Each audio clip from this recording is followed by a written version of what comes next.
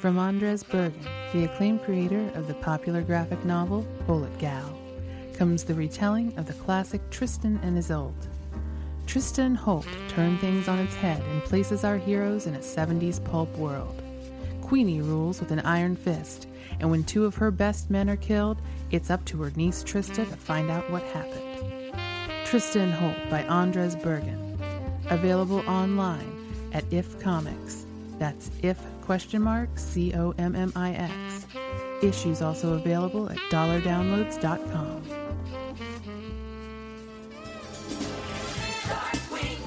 I am the terror that flaps in the night. I am the bug that splatters across the windshield of crime. I am Darkwing Duck, and I'm listening to the Canned Air podcast. How about you?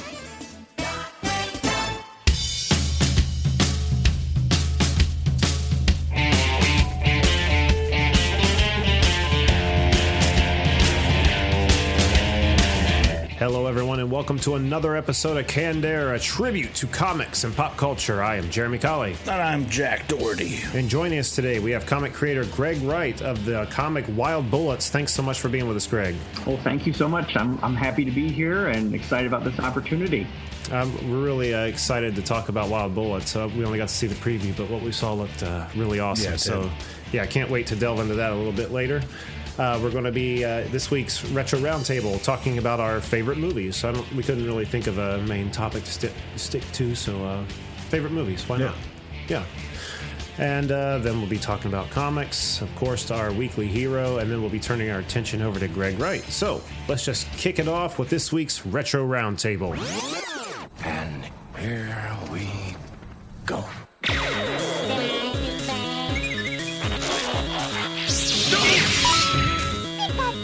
I'll be back. All right, guys. Favorite movies. Who would like to start? I have to start and say that this is totally unfair because I have so many favorite movies. It's hard for me to choose any one because I'll use a movie reference. It's like Sophie's Choice. How do I choose the one that I love the most or what have you? Right. I thought long and hard about this, and I wanted to say one that was not too obvious. So I figured I'll do one of the favorite ones that I had growing up that doesn't really get a lot of play these days. I mean, obviously I love Star Wars, but it's like you can't throw a brick at It's so Star funny Wars. you say that because I almost put the stipulation on this favorite movie except for Star Wars. I was joking around with the idea of being like, yep, Star Wars, my favorite movie. Get out of here. So I'm going to go with one that I think is also kind of like pretty mainstream and pretty popular and everything like that, but not a lot of people are talking about it these days. So I'm going to throw out Beetlejuice. I really Yeah. That is a great movie. I haven't seen it for so long. Say it one more time, he appears. So. Yeah, they were supposed to be in development of a sequel for that movie, right? Yeah, where he goes to Hawaii and surfs. Well, that was the one that was going to be made, but then did not see the light of day, thank God. Yeah. But yeah, Beetlejuice, what a Hawaii. great movie. What's that? Beetlejuice goes Hawaii. Yeah, that's exactly what it was supposed to be, but they put the kibosh on that, thank God. We have a video where we've been working on. We kind of fell by the wayside for a little while, but we're still working on getting it on YouTube that is very heavily Beetlejuice influenced. I didn't know where you were going with that, and then it is. They gave it the inspiration for the video is from Beetlejuice. Yeah, so all will be made clear once that is out. When it'll be out, we can't say, but soon. Anyway, I'm so sorry. Continue. Why is Beetlejuice your favorite? Well, I think it's just because it's such a fully realized sort of whole, not just world, but like a whole world view. Like, this is what happens after you die, and this is, it's this horrible bureaucratic, which I feel like if there's any kind of predictor of what happens after we die, I feel like it's got to be this sort of cynical bureaucratic waiting room kind of a thing. Oh, yeah. I mean, I figure that's what we got to look forward to. I mean, just like life, right? Right. And I just really like that, it could have this crazy off the wall, just vibe, you know? I mean, it's in the music, it's in the set design, it's in the dialogue, it's in everything. It's fun and it's goofy and it's cynical, all without ever really feeling. I mean, Beetlejuice is, he's kind of a bad guy, but he's not really that bad of a guy. Right. I mean, I'd hang out with him, you know, and I like that the movie it pokes fun of just about everybody, but it never really feels mean about how it does it. Huh. Plus, it's like a horror comedy, and I always really like horror comedies. Yeah, absolutely. And there aren't a whole lot of them out there, really. Are there? No, I don't think so. He's kind of like the friend that you like to go to his house, but you don't want to come over because then he'd never leave. Exactly. But when you're at his house, you can be like, all right, man, I had enough of you. I'm going to go. Yeah. Very true. Well, and in fact, that's kind of like the other one that I was considering, which is also a horror comedy. I was thinking about Army of Darkness. And, I mean, Ash is cool, but, yeah, you wouldn't want Ash over at your house, right? Oh, everything's sawed up. Yeah. You wouldn't want him sitting on the couch. You'd, like, chainsaw it off and everything. Wow, is this real suede? Oh. Accidentally brought the Evil Dead back. Are you excited about the the Ash and Army of Darkness TV show? Or I saw the pilot. I really, really liked it. That's definitely on my wavelength. Not enough on my wavelength that I'm going to subscribe to Stars. I was going to say it's on a subscription service too. That sucks. No. Yeah. No, thank you. It'll find its way to Netflix. Yeah. Yeah. I'm sure I'll catch up with it then, but. I love it, you know, right down to the Michigan State references because I'm an alum there, and there you go. Very cool. I actually studied under. I taught a class with Bill Vincent, who's good friends with Sam Raimi, and he was in Army of Darkness as like the wizard guy, and really. Yeah, he's standing in the back, and he used to do cameos in a lot of Sam Raimi's stuff, but then they both got busy, and. I think the last one he was in was like For the Love of the Game, I want to say. But it was cool. I got to teach a film class with him. Just kind of a weird. That's like the most pathetic name dropping ever.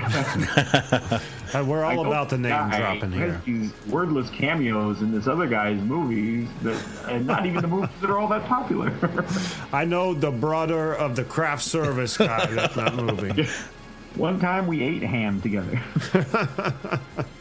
Very cool. Well, what about you, Jack? Favorite movies? Princess Bride is one of them. Ooh, that's a good one. Anytime I come across that on the TV guide, I'll stop and watch it. Yeah. Inconceivable. Yeah. You killed my father. Prepare to die. Yeah. We were watching, what was it, a movie the other day? You know how the Dread Pirate Roberts was actually Wesley?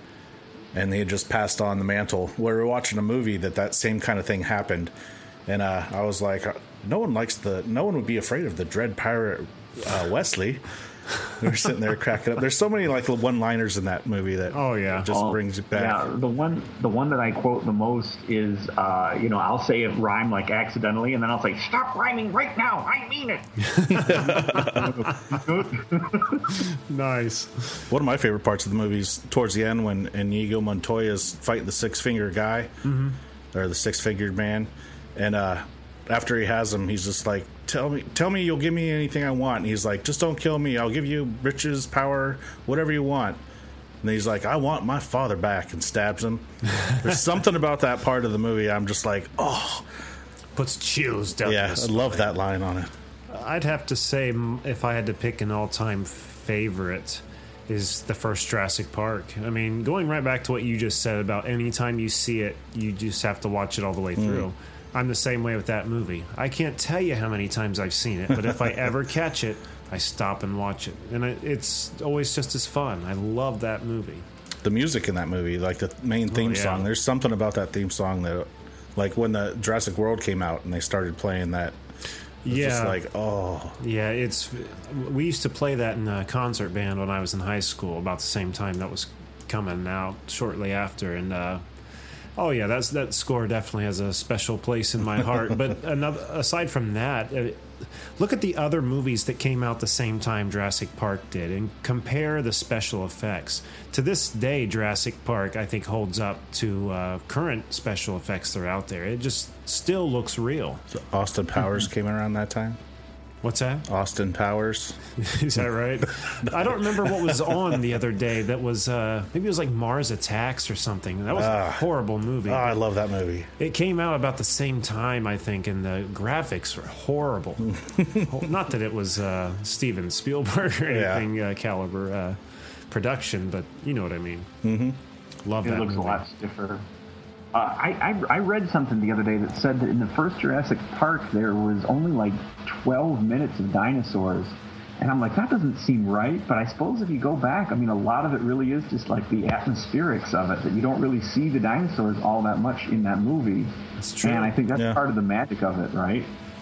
Yeah, it's kind of like when you're writing a song. You know, when you get a good hook, you don't want to put it in the song, 3 times max. If you put it in there 5 times, it becomes boring. Only give them a little bit, and they'll keep coming back for it. Other favorite movies? I got one that it'll never get old. I've seen it so many times. The Fifth Element. You know, everyone loves that movie, and I've never been able to really get into it. No, I love that movie. I don't know what it is. Maybe it's Chris Tucker's part. No, I don't. I crack up so bad at him in that movie, but I can't stand him in that movie. But the rest of it, every time it's on, they could go right to it. Even if it's in the middle of the movie, go right to it. Yep. It's like I didn't miss a beat.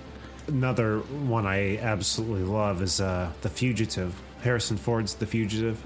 I only saw that once when it first came to VHS. Yeah, well, when it first came out, I was like hooked on it, and all these years later, another one of those movies I can always just watch from front to back. I love that movie. I could probably watch, like, on a loop, The Big Lebowski. Like, that could just... that was on my list, yep. Well played, yes. Great movie. I mean, just... It's another one. It's eminently quotable, and I love to introduce people to it. And I feel like, the first time I saw it, I felt like I didn't get it. And I watched again, I'm like, I think I get a little bit more, but I still don't get it. And even now, it's like, I know the beats of the movie, and I'm still like, why do it this way? This is so weird, but perfect somehow. Yeah, I know exactly what you mean. The first time I watched it just to see what the hype was about. And when it was done, I wasn't overly impressed, but it was like 2 days later that the movie just kept popping into my head, and I kept thinking of all these parts that were funny, to the part where I went and watched it again and fell in love with it. I tried to explain it to a friend of mine. I was like, "Hey, you should see this movie. What's it about?" I have no idea what the movie's actually about. Right. Guy pees on someone's rug. Yeah. Donnie's in a can and he gets blown away. Yeah. For a long time, I was just like, why did Donnie have to die? It doesn't have anything to do with the rest of the movie. And I'm like, but no, that's part of the beauty of it, is that it doesn't do like what other movies do. It's just life occurring. It's just because of Vietnam. Yeah, just there were so many Flea being in the that German pop band or whatever, and John Goodman and Jeff Bridges together, they were priceless. And adding Steve Buscemi to that, shut up, Donnie. Shut the fuck up, Donnie. I am the walrus. He's crack up real hard when he's driving in the car, lighting his joint, and it falls in his lap. He starts burning him, and he just crashes into that dumpster. Crack up so hard on that part. What a great movie. What else we got? The Goonies. Oh, that was on over the weekend. Was it? I actually watched it, yeah. Have you ever seen the deleted ending? Or the alternate ending? With the octopus? Yeah. What? Yeah, and when they're in the cave with the pirate ship, there's a big octopus. That'd have been cool. I don't think I've ever seen it, but I just know about it. Wow. No, it doesn't make any sense. They like put a Walkman on the octopus and it like jams out and everything. It's totally a very different tone from the rest of the whole movie. It doesn't make any sense. The 80s, man. I mean, what can you say? The 80s. But yeah, they had to work a Walkman in somehow, right? Yeah, because I'm sure an octopus that's guarding an old pirate ship hidden in a cave is going to have a Walkman on. Yeah. It's Good so times. I guess another one of my favorite would be, let's see, which one to choose here. Toy Story, I guess. It's a reoccurring favorite for me on the show, but the Toy Story movies are about perfection to me. Make me Yeah. feel like a kid again. I only ever saw the first one. Yeah, I know. And, you know, I remember like a long time ago on the show, we were talking about this, and you're like, you know what? I'm going to go watch those Yeah, this I did. weekend. And I said, no, you're not. Yeah. Still haven't gotten to it. I watched the Halloween special. That was lame. Yeah. Yeah. Don't. There's a lot of toys I didn't know who they were. See, 'Cause you're the other two- behind. Yep. You got to catch up. I remember when the first I've one actually came got out. to the point now where I think the third one is the best. I really like Toy Story 3. Oh boy, I've never thought about my favorite of the three. 3 was amazing. They were all amazing. It's hard to compare them to each other. It's one thing that's fun is to watch the animation improve over time through the movies. Like just looking at Buzz and Woody in the first movie compared to the third, big difference. The environment, the way people look, big difference. They made the characters look like the people look better. Just everything around them. It's hard to explain. You remember like the very first Pixar little short that came out? I think it was The Lamp, or no, it was called Tin Soldier, Tin Toy, or something. And it's just about a little toy, a little 5-minute adventure of a toy in a room, little wind-up tin toy. But the environment's though it looks cool, computer animation, it's very simplistic. And that's kind of how Andy's room was compared to what it became in the later movies. All right. Just working within their technological capabilities. Does that make sense? There's more memory to make more stuff. There you go, in a nutshell. Maybe textured, more textured. Yes, absolutely. Like for instance, the bedspread wasn't just a bumpy, flat surface. Actually see the quilting in it and stuff. Yeah, you could actually see the stitching, for Yeah. instance, in the later movies, where in the first one, I mean, you saw the bumps of the quilt, but it was very smooth. And does that make sense? Yeah. Yep. I'm sorry, listeners, if I'm confusing the hell out of everyone. I hope you understand what I'm saying.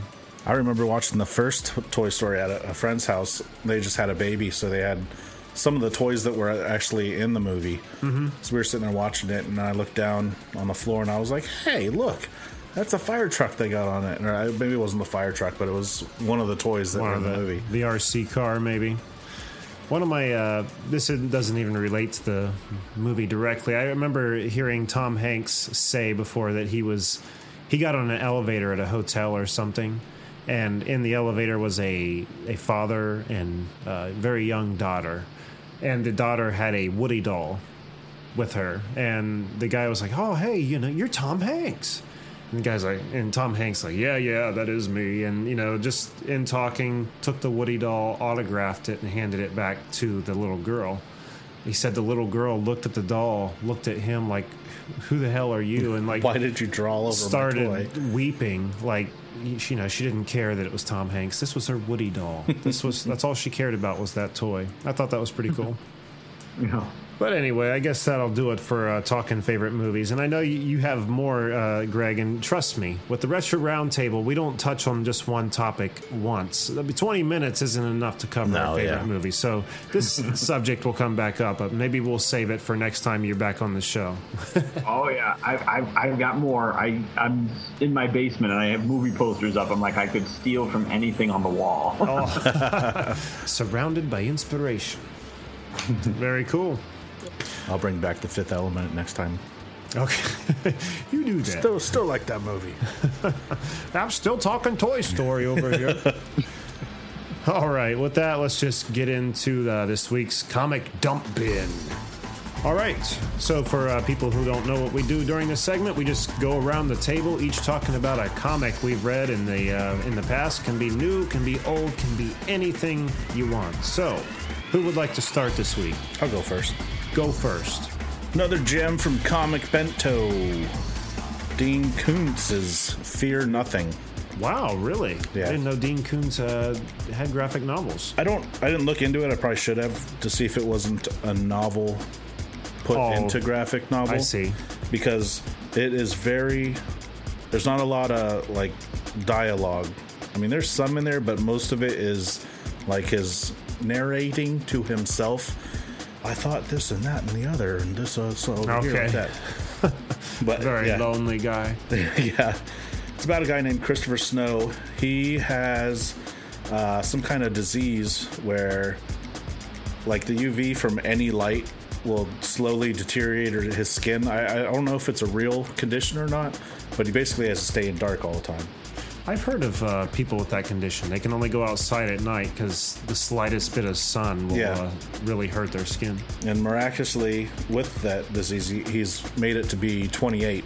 His mom passed away suddenly when he was younger, and in the beginning of the book, he's at home just hanging out in the candlelight, staring at his dog. The phone starts ringing, and he knows who's on the other end of the phone. It's the hospital calling to say his dad is about to pass away because he's in the hospital with cancer right now. So he goes to the hospital, goes to see his dad. Can't think of what to say for his last thing to say to his dad, and his dad passes away. Coroner comes in, they take his dad away. He starts to leave the hospital. They're like, "You sure you don't want to see him one more time?" He's like, "No, I saw him, I'm good." Goes to leave, realizes that he has a picture of him and his dad, that his dad's wishes were to have that with him when he cremated. So he goes running back to the hospital, ends up coming up to a couple of guys that are unloading a body from a truck, and they're talking about, "Who's this guy?" "Oh, he was just known. He was a vagrant. No one's going to miss him." So they swap his dad's body with this unknown person, and he ends up following, trying to find what's going on and why his dad's body was taken. Wow. Yep. Kind of dark. Yeah, I was surprised. I almost stopped reading it because it was so narrative heavy, I guess. Not a lot of dialogue going on, but I got about halfway through it. Well, if it's based on a novel, there's going to be a lot of reading in there. Yeah, with Dean Koontz' name on there, I was like, Yeah, he's a talky guy in his fiction and everything, Right. I often feel like if he weren't Dean Koontz, somebody else would be like, "Look, you got to edit this down." But yeah, that's Fear Nothing by Dean Koontz from Dynamite. Very cool. And that was in your comic bento, you said? Yep. All right. Greg, would you like to go next, or would you like me to go next? It doesn't matter. I'll go next. I've been recently trying to catch up with Red Sonja, and it's a character that I've liked for a long time. And I'm reading the Gail Simone stuff, and I'm also going back to the stuff from the 70s, like that came out of the Marvel's Conan the Barbarian series. Oh, okay. And it's a lot of fun, and it's just neat to see her beating guys up. I like the Conan stories, and they're sort of similar to the Conan stories, but they do their own thing in terms of the tone is a little bit different, and they're a little bit funnier on the whole, I think. And it's rewarding. Plus, it's a redhead in a metal bikini running around killing guys. Oh yeah! How could you lose? You can't. Right? Yeah. There's only winners in that equation. Yes. People go. Yeah, she is definitely easy on the eyes, and I don't care how dirty or whatever she gets. She's okay in my book. Always, I kind of do that with characters. Like, I'll go on like a binge where I'll just, absorb and devour like whole sections of them, just book after book after book. And right now I'm on a Red Sonja kick. We had, I don't remember who it was, someone on the show a while back mentioned Red Sonja, and I had never heard of it. So I got online and started looking her up, and I think it was Ruben Romero from Think Alike Productions. Yeah, I'd like to have her poster on my wall. It was like the Vampire. Yeah, if anybody else has not heard of Red Sonja, definitely, she's got my thumbs up. Go and check them out. They're pretty cool, especially the stuff that Dynamite's doing right now, because Gail Simone, I feel like is really built to write this character. With the stuff that she's done with Secret Six, it's very much in that kind of a vein of mercenaries who crack jokes and wild stuff going on, and it's a lot of fun. Red Sonja. Yeah. That was on, you said Dynamite? Yeah. The old stuff is Marvel, but then it got bought out by Dynamite. She also did a crossover with Conan that she and Jim Zub wrote together, where it's like all these different meetings throughout their lives. I read that one too, where it's Conan and Red Sonja together, because she's spawned off of, she's a spin-off from that comic series, and then it kind of put them back together. So she's like the Xena Warrior Princess to the Kevin Sorbo Hercules kind of. Yep. Yes, it is almost exactly that same dynamic, and even a similar tone to those shows as well. See, I thought Xena was hot too. Mm-hmm. I guess sidekick. Sidekick got in a lot of trouble though. Yeah. As they do. What sidekicks are for, right? Yeah. I like when Robin gets referred to as the boy hostage. Oh, you got to have someone to save, I suppose, right? Yeah, you got to talk to somebody, and you got to, move the plot forward with somebody getting kidnapped all the time. Superman's got Lois Lane, Batman's got Robin. It's so annoying, though, how often Lois Lane gets into trouble. It's like, oh my God, again with Lois. Jeez. All right. Well, very cool. I'm sorry, was that all you had to say? Yeah, that's I'm good. I didn't want to interrupt you. Oh, I'm totally rude. I will let you know if I have more I need to say. I'll interrupt you. I'll be like, well, let me tell you something else. Fair enough. All right. Well, I guess my offering this week it's another comic from the fabled 5 for $1 dump bin. Awesome. I've been going on about for weeks, but hey, I mean, I came home with almost like a 2-foot stack of comics. I got to read them. I found an old Flash comic book that says right across the top, now monthly. So this came out in 1976. This issue did. So 1976, they started going out monthly, I take it. Yeah, 30 cents on it. I love the look of these old comic books. Yeah. Pretty cool looking, isn't it? Oh, it's got a Tin Hat Flash on it, too. Oh, yeah. This was a good story. I was taken by this. I've never really sat down and read a Flash comic, I don't think. So, I wanted to check this out. And what happens in this? Have you ever heard, being a Flash aficionado yourself, of the villain Abracadabra? No, I want to say they had him on the show recently, but didn't call him that. Really? Yeah. He's like a magician from the future where it's just he's using technology, but it looks like magic to us, right? Yes, exactly. That's exactly right. So in this issue, he pulls Flash that we know from Earth 1 to the future. Starts a battle with him to where the Flash starts doing this move where he puts his arms out like a T straight out next to him and starts spinning really, really fast. And Abracadabra runs into the spinning and just poof, like is evaporated just to a million atoms. Just looks like he was killed. So the people of, 6376 see the Flash as a murderer, and they lock him away in a prison. A really cool prison, like a cell that's made to match any veracity he throws at it, so he can never get through it. It always bounces back at him. You can't vibrate through the walls. Right. So anyway, what has happened is, in fact, Abracadabra has not been killed. He covered himself in this goo that has some kind of like a nanite in it that once hit with that magnitude that the Flash hit him with, sent him back in time to the time the Flash came from, 1976. Bear with me. So when he gets back to 1976, our time, he's thinking, okay, the Flash is gone. He's imprisoned for my murder in my time. I can do whatever I want here. And when he gets there, he sees there's a whole new Flash, being honored in a parade, saving people. Looks a little different. He's got the flat tin hat, you know. What was his name?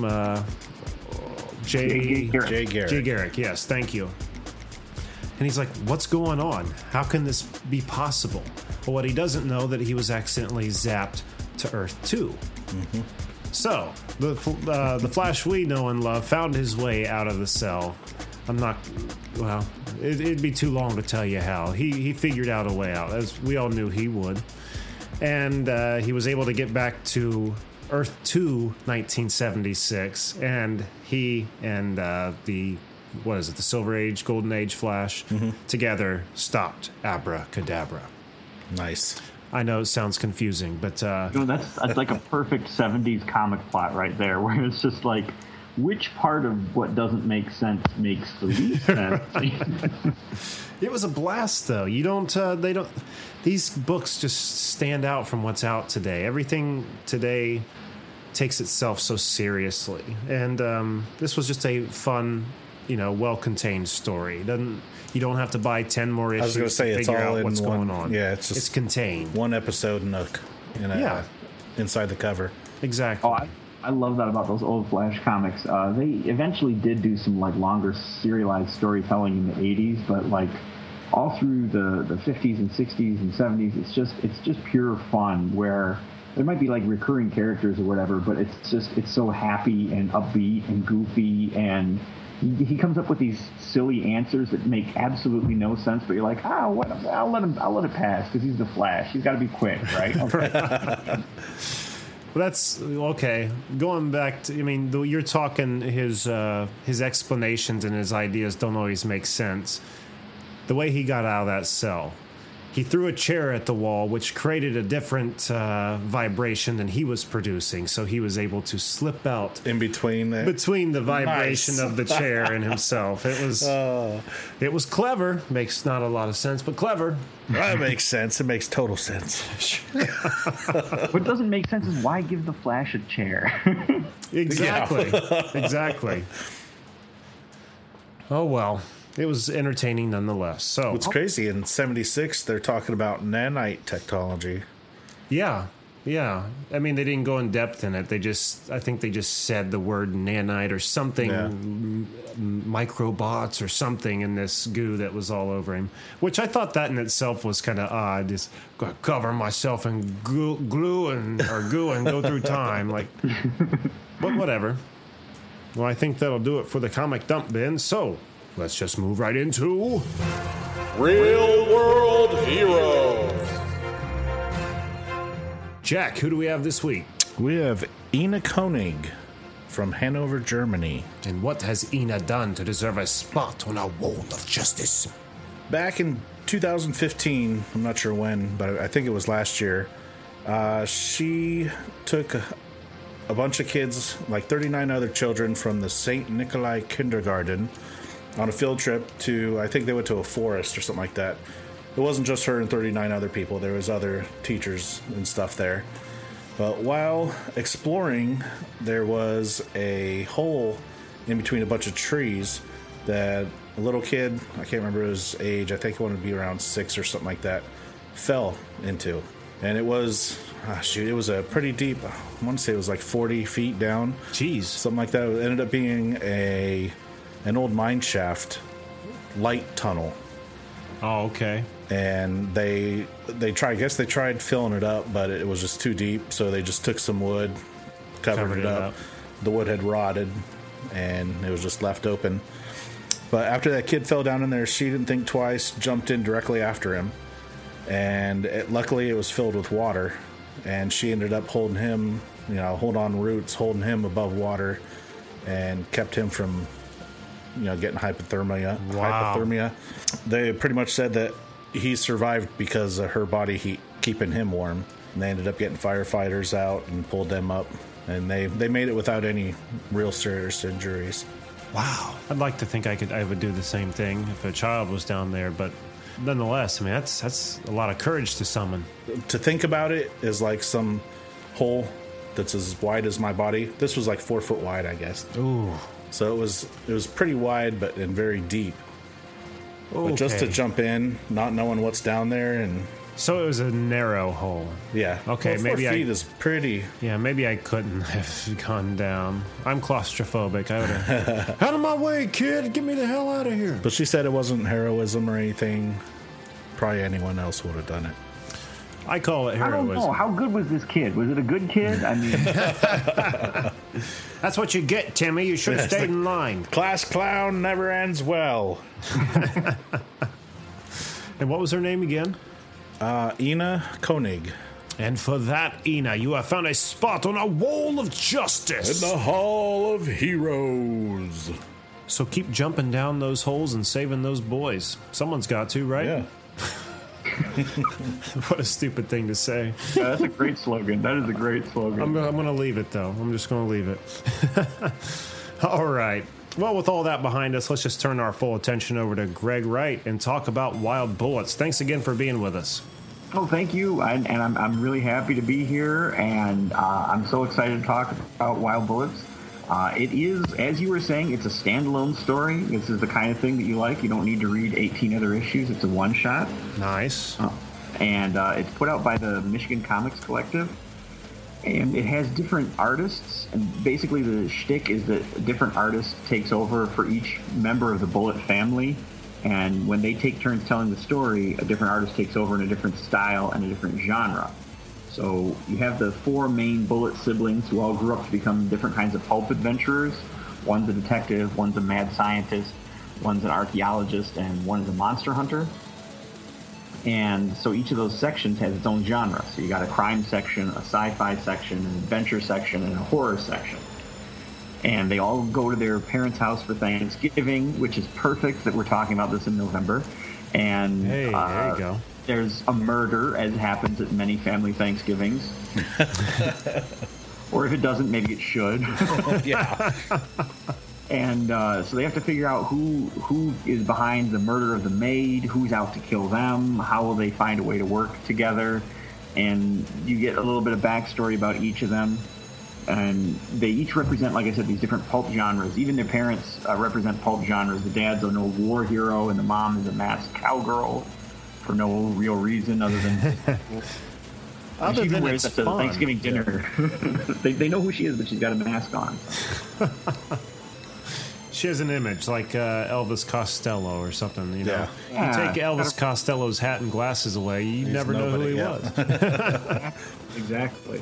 Or Elton John's glasses, right? Well, I don't know, his teeth. That gap in those teeth, that's a giveaway. Yeah. So it's a lot of fun, and I want to give a little shout out to the artists. You've got Sean Siegel doing the gritty crime stuff. In Steve Bullett's section, you've got Jason Jimenez doing the action-adventure Indiana Jones type stuff with Kelly Bullett's section. And you've got Steve Shar doing this classic retro sci-fi look for Archie Bullitt. And then Joe Frere wraps it all up with Minerva Bullitt and doing this kind of horror comedy manga style monster stuff. And it's all colored and lettered by Sarah Soules. Sarah. We know her. It's a fun book. It's 35 pages. And people everywhere seem to really, really like this book. It's just a lot of fun. Yeah, and it definitely threw me for a loop. Now, mind you, I only have read the preview, but Wild Bullets, I didn't know what to expect. It sounded just kind of like a Western kind of feel to it. But then to find out that the family's last name is Bullet, I was like, oh man, the title has a whole new meaning. But yeah, the artwork that we were able to see in the preview was beautiful. Both the intro and going into Steve Bullett's part there, it gets into like a very Sin City kind of looking feel to it, but much cleaner. I preferred it over Sin City, actually. It's kind of gritty, it's kind of grimy, and those opening intro pages are also done by Steve Shar. And what I think of is he's just got this very classic comic book style. I don't know really how to describe it, but it's just got this very clean comic booky look to it. And I've written a follow-up to this one that takes place at Christmas, and you get to see the Bullet family again, and it should be a lot of fun. I haven't sent that out to the artists yet, but I'm going to anytime now. And I'd like to also tell a New Year's Eve story and then collect all of them and call it like Homicide for the Holidays or something like that. Brilliant. They're all That's a trigger great happy name. and they all have guns and they're all blaring and blasting just like the old pulp stuff. Right. And the first sort of the only rule that I stick by is the genres can mix, characters can clash and all that stuff, but I wanted to keep true to the spirit of pulp and just have it very fast paced and just very action oriented. Stuff is always happening. Where does the idea for Wild Bullets even originate? Well, I thought it would be really cool to do tell this story where you could skip genres and skip artists and move around. And I thought it might be good to do like an issue for each of the characters and then have it all come together in like a 5th issue But then I had this opportunity with the Comics Collective where they were saying, okay, we're going to do some one-shots. I'm like, oh, I've got a great idea. I can condense it down. And condensing it down actually does it a lot of favors because then you don't get too tired of anybody. You know, it's almost like channel changing. Like, okay, every 8 pages, here's another section of story to just have fun with and go nuts with. I cannot wait to see the rest of the art in this book. Just the first 2 styles we've seen are amazing, so that's going to be very exciting. Yeah, you can only get this digitally now. It's available, Wild Bullets is available at Drive-Thru Comics and at Comixology. We sold out of our print run, so... Wow. Hey. Yeah, there are no more copies that people can buy unless they're going to, you know, I guess shank somebody for their own copy or something. Sounds like you're doing something right then. Yeah, it's really exciting. And so, yeah, we are going to have a whole new print run coming out probably in February of next year. And so it's really exciting that it's being so well received and that people are getting into it and everything like that. And we just sold out at the at Fantasticon in Mount Clemens this past weekend. Not this past week, the weekend before, but yeah. And I'm going with those guys and Source Point Press guys to the Days of the Dead Con in Chicago this upcoming weekend, and we're going to have copies, advanced copies for another comic I wrote called Monstrous. And can I talk a little bit about Monstrous? Oh, yeah, go right ahead. I'm curious. All right, sweet. I feel like I ought to ask permission because it's like, wait a minute. No, that's what this is all about. We had a deal here, right? But what Monstrous is it's a 4-issue miniseries where, again, each issue is its own self-contained story. And Monstrous is set in Frankenstein's Europe, so it's like kind of a steampunk vibe. And in it, you've got monsters, obviously, and you've got steam-powered robots fighting each other like it's the Old West, except, it's cowboys and Indians. You got robots and monsters fighting. And the basic premise for it is that Dr. Frankenstein made his monster that's famous, and you learned he couldn't control it. And then Frankenstein's monster went out and made more monsters. And so Dr. Frankenstein tried to create robots because he figured he could control them better. And so there's this whole landscape, like I said, where they're all fighting. But it's not really about either of those characters. It's about like the smaller people, everyday people who are sort of caught up in the struggle of all of this. And each one gets its own story. And it's like I said, it's like the Old West in more ways than one because all the plots are taken from old John Wayne movies, John Wayne Westerns. But put into this crazy, weird vibe. So the first issue is kind of like True Grit. There's a little girl, and she's trying to track down her father's killer. She hires a 6-foot-tall rabbit monster to track down the snake monster that killed her father. And they've got, blasting rays and robots fighting each other and explosions and all this crazy wild stuff. And very quickly you learn that, okay, well, the good guys aren't really all that good and the bad guys aren't really all that bad. Instead, everybody's just a little bit monstrous, hence the title. And the art for that is done by Ken Lamug, who is an award-winning artist out of Las Vegas. And the book just looks so gorgeous. Those are going to be released one a month starting in February, so February, March, April, May. And I'm so excited to show people this book because it's just so cool and fun and funny and weird. And I'm really, really psyched about this. Sounds really cool. It does. And, we've a lot of the people we've had on, it seems like monster stories are really coming back. Yeah. Like, they're very large and in charge right now. It's funny you say that because I also have another monster comic that's going to be coming out that's next year called Last Monster Standing. And the basic pitch for that one is that giant monsters invade Tokyo and then they get their own reality show. Oh, my. And the artist on this is Eric Reichenbach, who's been on Survivor twice. So he's kind of got this whole reality show, Survivor cachet. Oh, yeah.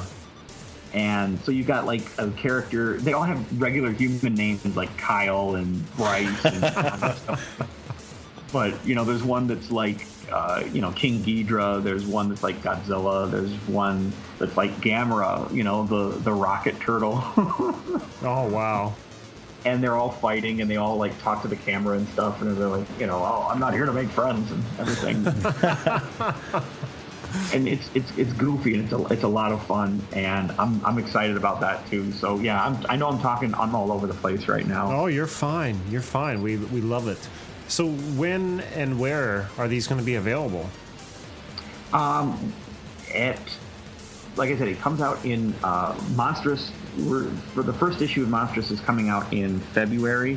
And it's going to be mostly regional stuff. Although we will ship it to any store, and we're always looking to expand our network of stores. This is from SourcePoint Press, so you can buy it directly from the SourcePoint Press website, or you could buy it digitally. It'll be available through Drive-Thru Comics and Comixology, as well as, like I said, you can buy it from SourcePoint Press's website.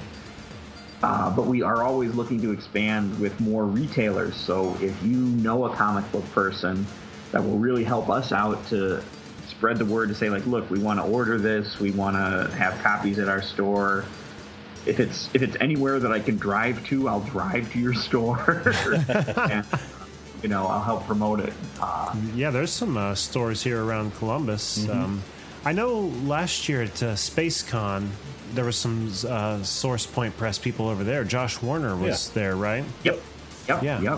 You ought to come down the next time. This April? Are they doing it again? I'm not sure when it is this year or next year. Yeah, you got to come to Columbus. I love that. No, my sister and her brother. I mean, her brother, but I'm her brother. Jeez. My sister's brother-in-law live in Columbus. My sister and her husband live in Columbus. Really? Well, there's room and board. And she got a couple copies of Wild Bullets at, I don't remember the comic book shop now. Laughing Ogre. Laughing Ogre, yeah. Yes. That one seems to be big for indie titles. Oh yeah. I don't know if you can still get them there, but they had some copies of Wild Bullets that she sold them when she was down. I mean, she's down there all the time, but she took some down there with her. We'll have to check that out. That's one of the two best comic book stores in Columbus. So yeah, yep. Easily. It's a great store. I was going to say Giggling Troll, but I knew it wasn't it. Oh, no, I wish it was called the Giggling Troll. Now, that sounds like some sort of pervert on the internet. Then there's plenty of those, too. Yeah. I'm the Giggling Troll. You look fat. Oh, man. All right. Well, Greg, this has been a blast. And we're going to put up on our website links for people, one, to get to Wild Bullets. But, yeah, as these other projects come available, you'll have to let us know and, shoot us some links and information we can help promote for you. Definitely. Yeah, next year we're just going to be blitzing everybody all the time. So it's going to be great. I'm hearing that a lot, even for us. I mean, 2016, we're going to be really going at it. But everyone we've had on the show says 2016 is the year, man. Is the year. We've got a lot of good stuff coming toward us, huh? Oh, yeah, this is going to be great. And the thing is that, like I said, we've had these advanced copies of Monstrous that we've shown to people, and just people light up like a Christmas tree. They love this stuff. Because there's got to be some part of your brain, especially if you're even slightly nerdy, that it's got to touch some part of your brain where you're like, wait a minute, steampunk robots and monsters, and it's like a Western, and they're shooting each other with blasting rays and stuff. And at one point, there's like three bumbling monsters that are like the Three Stooges. There's really something for everybody. There was more than one in there for me. You had me at robots, but then you just stole my heart with Westerns. I love that. Steampunk robots got me. Yeah. So, yeah, if you wanted to send us something to look at, I mean, that'd be great. Absolutely. I'll send stuff your way. I can't believe I didn't get you a copy of Wild Bullets. I can do that. That would be great, too. I totally forgot until the day before. I was like, well, we got the preview. We've got the preview to look at. Anyway, well, Greg, I want to thank you so much again for being on the show. And, keep us in the loop, and we'll definitely get you back sometime. All right, excellent. Thank you so much. I appreciate the opportunity. Jack, what do we have on the website? We have the show blog where you can see the show notes, the guests, what we talked about on the episodes, and the guests, where to find them on their social media and find their projects. We have our YouTube video page. What else? We changed it up. So yeah, I'm trying to remember the Hall of there. Heroes. Pretty much just the episode archive, and I think that's it. Contact page, and that's it. All kinds of goodies on there. And don't forget to find us on Twitter at CannedAirPod and Instagram at canned_air. Like Find Jack us on said. Facebook. Yes, Facebook. We've got some projects coming up. One we mentioned earlier, but I don't think we've given any details up as of yet. I think we should, though. Yeah. So what we're doing is we got a lot of good feedback on the TMNT trailer that we recorded. Not that it was good; it was horrible. Yeah, but it was horrible. It was just fun, but people responded very well to it. So what we are doing is we are putting together an audio movie, an audio Star Wars fan fiction movie that's going to be complete with sound effects, music, and us acting. But we wrote the dialogue. Yeah, so be kind. We're not writers, we're podcasters. But it ought to be a lot of fun. It's shaping up to sound pretty cool. And it's going to be a whole new adventure with whole new characters, and that is scheduled to be out on December 18th, the same day as The Force Awakens release. So, if you didn't get your movie ticket yet and you're sulking in the corner like, I gotta wait till the middle of the week to watch Force Awakens, rest assured, you have something to listen to. Yeah. You have a new Star Wars adventure that you'll be able to listen to. There you go. So, await that anxiously. Oh, yeah, and then there's that video we're working on. Yeah. We'll get that out to you folks eventually. And then, just going to say this really quick, sometime after Christmas, we're looking at actually having cartoons to watch on YouTube. Like an extension of the Canned Air TV network, I guess it would be, or whatever. But you're going to be able to watch classic Merry Melodies and Looney Tunes cartoons, as well as some classic Superman cartoons. So keep an eye for that in early 2016. Anything else? Con Radio. Oh, yes. Again, we got to announce we are part of Wizard World's Con Radio, so we are expecting to be on there toward the end of November. Yep. Maybe by the time this airs, hopefully. Hopefully. Here's hoping. But we're in. They said we were in. Yep, we're there. We're there. All right. Well, I think that's going to do it for this week. So until next time, I am Jeremy Colley. And I'm Jack Doherty. And I am Greg Wright, and I feel like a dunce because I didn't mention Spaceballs, and this is Canned Air. Oh, yeah. I totally forgot about that one, too. You feel like a dunce. We should feel like the dunce. I just looked at that picture the other day with Mel Brooks sniffing the can of air that we got, yeah. Oh, my God. Well, there's always next time. Yep. We're going to be doing this again. That and The Fifth Element. Oh, you see what Greg did there in the last 2 seconds of the show brought us down a peg. That's just my gamesmanship. What can I say? All right. Well, until next, I don't even know. Should we sign off again? How should we do it? I'm still Greg Wright. He's still Greg Wright. And he said it before us. Thanks for listening, everyone.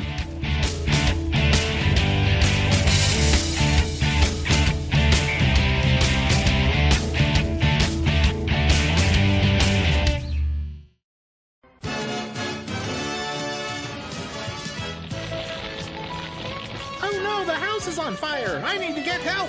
Do it from outside. Blowtorch. Whenever there's a fire in your house, be sure to get outside immediately. And once outside, get on CannedAirPodcast.com. Well, thanks for the tip, Blowtorch, but just one question. What about the fire? And knowing is half the battle. G.I. Joe!